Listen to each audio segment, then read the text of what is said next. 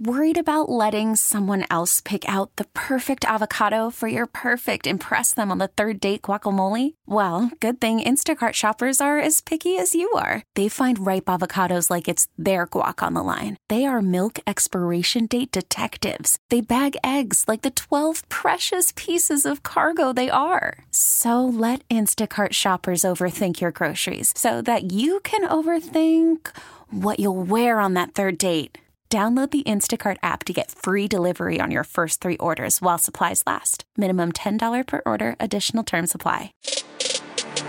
Sabres Live is presented by Seneca Resorts and Casinos. Nothing else comes close. We have an official scoring change to start the show with today. I can't do it.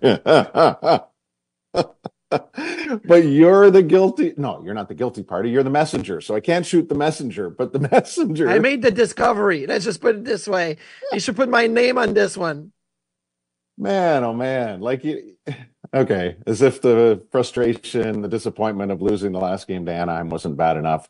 Luukkonen's had a shot taken off the board. So now he gave up 4 on 14 shots as he gets set for a return to the crease tonight. And an opportunity for the Sabres to upend Montreal and end up with a split of the season series, of which Montreal has taken 2 of the first 3. Do you want to start with Luukkonen as he tries to bounce back tonight, or is there another major component that is of, bigger concern, greater storytelling tonight going into this one? No, I want to start with Luukkonen because for me, this has been a really big story now since probably around Christmas time when Luukkonen started to play more regularly and play more often and really has had a bigger impact on how the games have been played. And his season has gone really, really north, right? The numbers have been better, have been great actually. And then last game was probably the one game in the last 2 months where you're like, leaky, and it wasn't great. So how does he bounce back? We haven't seen Luukkonen having to just step back into that, hey, boom, I'm coming back into a game and I have to put a really solid effort or a really solid game. There's been games where he's lost, but when you lose, 2-1 or, you lose, 2-0, it's, as a goaltender, you say, I did my job. I'm just going to get back to playing. But when you lose a game 4-3 where there was some leaky moments and your numbers really take a hit like that, okay, how do you bounce back? And it's in Montreal. And so that's my number one story for tonight. How does Luukkonen bounce back? And your belief, expectation is? My belief expectation is that it will be a solid game for Luukkonen. There's no reason to doubt that, number one, the Sabres will do a better job of managing the puck in front of them. Yeah, they gave up 14 shots to Anaheim, but it was the 4 goals that they gave up and how they had full possession of the puck, gave it up to Anaheim, and basically allowed Anaheim to get 4 goals. So I think the Sabres are going to be better in front of them. But 2, I think Luukkonen is going to just say, hey, I've been there before. He's had adversity in his career from game to game or even year to year, injuries, whatever. Okay, let's put all of that to the best use and go forward. They have the dads and mentors on the trip. I'm not saying that's a good sign because Vancouver had the dads and mentors on their trip and they lost 10-7 the other night in Minnesota after being up 5-3, and then they lost in Colorado.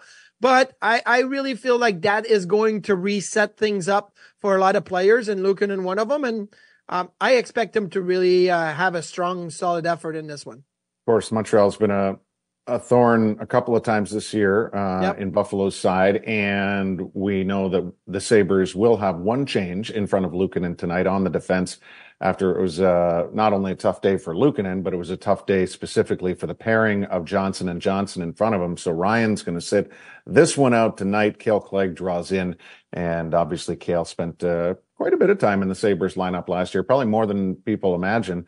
And he's had a nice year in Rochester. We talked a lot at the start of the year about just the sheer number of players that were there.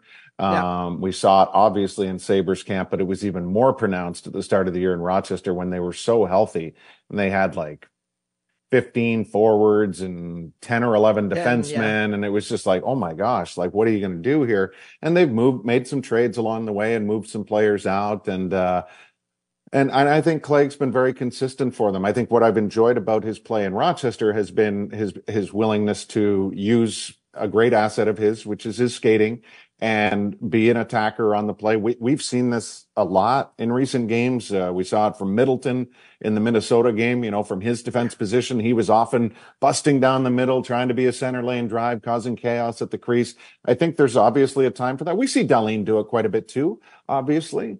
But I think, if Clegg's in a confident place, I would like to see that from him. There's no point in being, just a defender.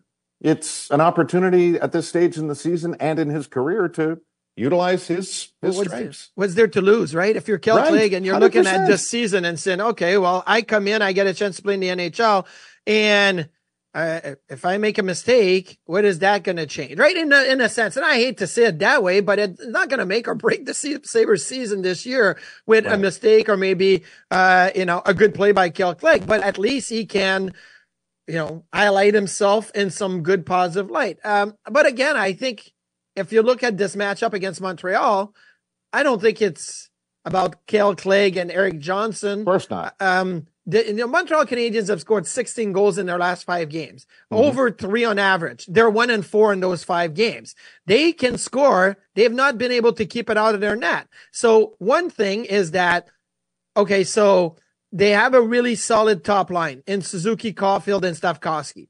You're going to have to play well against that top line. But everything else that comes with the Montreal lineup, I think is, okay, take advantage of it. I mean, they don't have anything else really going for them offensively, but the Suzuki line, their power play can move the puck around and do well, but it's still not a threatening power play. So take advantage of that. Go play a fun game. Go play a game where you're going to have full confidence of what you can do out there. I look at the Krebs line last game with Peterka and Benson. Played that way. I mean, it's still not producing for Peyton Krebs, but Peterka and Benson are going. I mean, the Middlestat, Cousins, and Greenway line played that way. We haven't seen that out of the Thompson line, even though Tate scored last game. So that's where it all falls down for me in this matchup against Montreal. Take advantage of the matchup that you have in front of you and go get the job done. Sam Montembeault in goal for Montreal tonight. He's 2-4 lifetime against the Sabres. UPL is what against Montreal career-wise? I would say 0-0-0. You're right. I took it. I'm starting to get to know, like, when you ask questions, usually those are trick questions. Last game, you kept asking me, hey, who has more goals between this guy and that guy? And off the air, and I would always answer tie because they'd be tied. And I kind of knew where you were coming, but, okay. So Luukkonen is 0-0-0. You talk about Montembeault. Montembeault's last outing, he gave up 7. So, I mean, both goaltenders are looking at a bounce back effort in this game. Yes. And, of course, the two teams are tied in the standings. One of us is not super surprised by that. Yeah, that's you. Right. And one of us said that Buffalo was going to finish ahead of Montreal this year in the standings, which it's tied. I'm not losing right now, so we're okay. There's that tied reference once again. My belief all along going into this year was that the hardest part for the Sabres was going to be how competitive are all the other teams around them and how tight is the race going to be. I think it's actually probably not as tight, although it's getting there now with the Devils and the Islanders 4 points back of Detroit. But I kind of expected 7 or 8 teams, even a little more like actually the Western Conference. West, yeah. Because the West right now has 5 teams, wild card 2 and the 4 behind it, separated by 3 points after last night's loss for Minnesota, which was not surprising on the heels of their emotionally, offensively charged victory over Vancouver. Win for Nashville. Had a really solid win, and they did, Shea Theodore came back in for Vegas, and that was it could have been a huge boost for them, but guess what? All of a sudden, Vegas has lost 3 consecutive home games, which I believe has not happened, or if it has, it's been extremely rare in the franchise history. So all of a sudden, Adin Hill gives up 4 again. He gave up 3 against Carolina. He gave up 4 against Minnesota. He's lost 3 in a row. Right. That's not the same success when you give up 4 like Adin Hill has been giving up the last few games. But the reason we only focused on wild card 2 and the teams behind is LA won again, and that gives them 5 of 6. Their cushion is at least a more stable one than what they had when Hiller took over. The tough news for them was that Victor Arvidsson left after 1 shift last night. He had come back. They've won all their games with him in the lineup, and he's had such an awful lot to deal with injury-wise. So really disappointing to see that. But if we're going to talk LA for a second, why not, open the first 10 minutes of the show with one of the goals of the year? And it was just, I want your unvarnished commentary here. Like I haven't quizzed you on this. I don't know what you thought when you saw it for the first time, but I know because we recently saw LA, all the good things you've talked about Quinton Byfield. So, when I saw it for the first time, which was an amazing goal by Quinton Byfield, he went through Zach Werenski with the toe drag, used his skate to bring it back, went to the backhand. And I've made comparison to this player who is now retired many times when I think of Quinton Byfield, and it's Rick Nash. Rick Nash with the Columbus Blue Jackets was a force, big, strong, unbelievable skills, and was the one player with the Columbus Blue Jackets for years. And Quinton Byfield reminds me a lot of Rick Nash. And when I saw that goal yesterday, it brought me back to remember the goal Rick Nash scored against the Arizona Phoenix Coyotes at the time, where he toe drags a couple of guys, gets it in his skate, goes to his forehand, and tucks it in from the other side. And I thought, not because that LA scored against Columbus, but I thought this is a Rick Nash type goal. And look, Quinton Byfield was the 2nd overall pick in 2020. That was the pandemic draft, the first one that was virtual. Alexis Lafreniere went number 1 in that draft. The Sabres ended up with Jack Quinn. But there has been some really spectacular talent that have come out of that draft. Lafreniere is number 1, and he's playing well, but Quinton Byfield is amazing. Tim Stützle scored a beautiful goal last night. He's been unbelievable. Lucas Raymond, tough year goal scoring wise for him though. Tough year goal scoring wise, but I think Tim Stützle is going to be a superstar in this league. Absolutely. Lucas Raymond in Detroit has had up and down moments, but he's still a solid player who has played 211 games in the NHL. He's got 148 points. Like, that's really good. Jake Sanderson, Jamie Drysdale, Jack Quinn, Marco Rossi, Cole Perfetti, Yaroslav Askarov, the goalie in Milwaukee now in the Nashville organization, Lundell, who scored the overtime last night, Seth Jarvis. The players in that draft is pretty amazing. And I think Quinton Byfield may end up being the best of all of them when it's all said and done. And he's really stepped up this year in the way that he's played. And the LA Kings handled him right. Like, they had some time with him in the AHL, called back up, given opportunities. But this year they got him in a top 6 role, and he's playing well. Yeah, it's been a real joy to watch him at his absolute best. But I think the beauty of Byfield is even on those non-spectacular nights, he's just, his presence can do so much for others. And, it's a treat to watch him develop this year. LA, as mentioned, is in a pretty good spot right now. They're grateful that undoubtedly that Cam Talbot's streak is behind him. Talbot's won 2 games in a row now. So it was still very sketchy last night. I'm watching the game. I'm thinking every time Columbus got a chance, I'm squinting when Talbot's making the save, and I get it. Like, he's not playing any different now that he did at the start of the season. It's just that he has a bad streak that all of a sudden you start second guessing it a little bit. Well, the one thing that has happened, even though it officially happened before LA played in Buffalo, but what's really happened after is the arrival of Brandt Clarke. Yes. Oh my goodness. Like, ever since that stunning overtime winner against Boston, just watch what he's willing to try now. It is a game changer on their blue line as far as creating offense. And obviously last night, Pierre-Luc Dubois got a couple of goals, and that's a big focal point for this coaching staff is to unlock whatever term you want to use for Dubois, because they desperately need it if they're going to keep pace with any of the top teams in the Western Conference should they get to the postseason. All right, back to the Sabres for a second here. Obviously, it's Buffalo, Montreal tonight, and we'll have pregame coverage starting at 6:30. The biggest difference, what would you say the biggest difference is between Buffalo and Montreal this year, even though they're dead even in the standings? Biggest difference?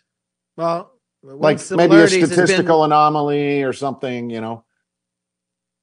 I think the biggest difference is that the top line for Montreal, I just mentioned Suzuki, Caulfield, and Slafkovsky. Maybe had a slow start for Caulfield, but it's picked up, and Slafkovsky has really stepped up in that role. I think you compare their top line to the Sabres top line. I think the expectations of what those two were going to be this year, the Thompson line dropped and the Caulfield, Suzuki, Slafkovsky line moved up. I think that's the biggest difference in the two teams right now.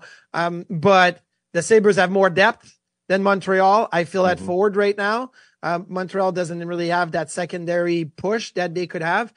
And Montreal is just young on defense. I feel like they're the Buffalo Sabres of 2 years ago when they were really younger, much younger in defense and were building up. You have a lot of young defensemen on the Montreal Canadiens blue line, which at times could be great, but other times it makes for a challenge for the Habs. Well, I don't think we seen Arbor Jacki in the Montreal lineup this year in the head-to-head meetings. Not this year. I so don't he's believe back, so that changes their blue line a bit. On the roster side, when you mention age, Montreal actually enters this one younger than Buffalo at this point in time. Keep in mind the Sabres, don't have Quinn, don't have Power, don't have Samuelson. That's a lot of youth not in the lineup. The Sabres are technically, 26.8, I think, right now. Montreal 26.3 with the age. So just to put it into context, you're spot on with your assessment of their defense core being incredibly young. But overall, that group is very and has been challenged this year due to some significant injuries. Missing Kirby Dach for the entire season. Boy, Sean Monahan's been fine offensively since he's gone to Winnipeg. But again, last 2 games especially. Let's just put it. It took him 4 games to get accustomed. But man, is he good on the? Okay, so sometimes you don't realize that acquiring a player is going to affect a part of your game that much. Like when the Jets acquired Sean Monahan, would never have thought, hey, it's going to make their power play so much better. And sure enough, now they're 6 for 11 in their last 3 games on the power play with Sean Monahan being in the bumper position. And that it's incredible. I'm like, Sean Monahan is not that good of a power play player to turn a power play that. Why are you so down on him? I'm not saying he's a good player, but is he that guy? Right? I mean, okay, if you added an Ovechkin or a Stamkos or a Kucherov or something like that, you're like, oh, our power play is going to get so much better. Think of the Oilers last year. They lose Tyson Barrie. They make the trade with Nashville for Matthias Ekholm. And you're thinking, okay, the Oilers power play is going to drop a little bit. Barrie was so good on that power play that was running 40%, and it dropped a little bit. That's something you had to expect. I didn't expect Sean Monahan was going to have that impact on the Jets power play, which they did. And now they were able to get a win. You like Brossois' gray pads? I like him with the uniforms they were wearing, which is not their regular home jersey. I think it was their 3rd jersey. So I think it's fine with that. As you know, I'm not a dark color type of goalie. Well, gray straddles the line of dark or light, depending on how you look at it. Close. I wish there was some white in it to be a little bit more that way, but he was really good again yesterday. Good enough. I mean, he had a little scare at the end when Minnesota started pumping in a couple in the last 6 minutes. It was scary as Minnesota scored 5 in 5 minutes against the Canucks. So yes. Well, I would say this: the one noticeable difference for me. And the reason this statistic is important from a Sabre standpoint, not so much in contrast to Montreal, but more what we've seen of late, i.e. the Anaheim game, 1-goal games. Buffalo just hasn't mastered them this year. They haven't played in a ton of them either, given up a lot of empty nets, whatever. But the Sabres are 6-8-4. Montreal is 15 16, 8-8. They live for the close games. The problem with Montreal is they've gotten their doors blown off a lot. So their numbers are skewed, right? Like if you just look at, on the surface, goals for, goals against per game, like Buffalo looks better, and you're sitting there going, well, why are they tied in the standings? It's because Montreal has been really good in these ultra tight games. So, keeping in mind the recent games that we've talked about with the Sabres not being able to break through offensively against Dallas and against, it was a low chance game against St. Louis, but that first period against Florida and now the last game against Anaheim. Like the longer they're stuck in a tight game with Montreal, I think that's an area of concern and focus here tonight.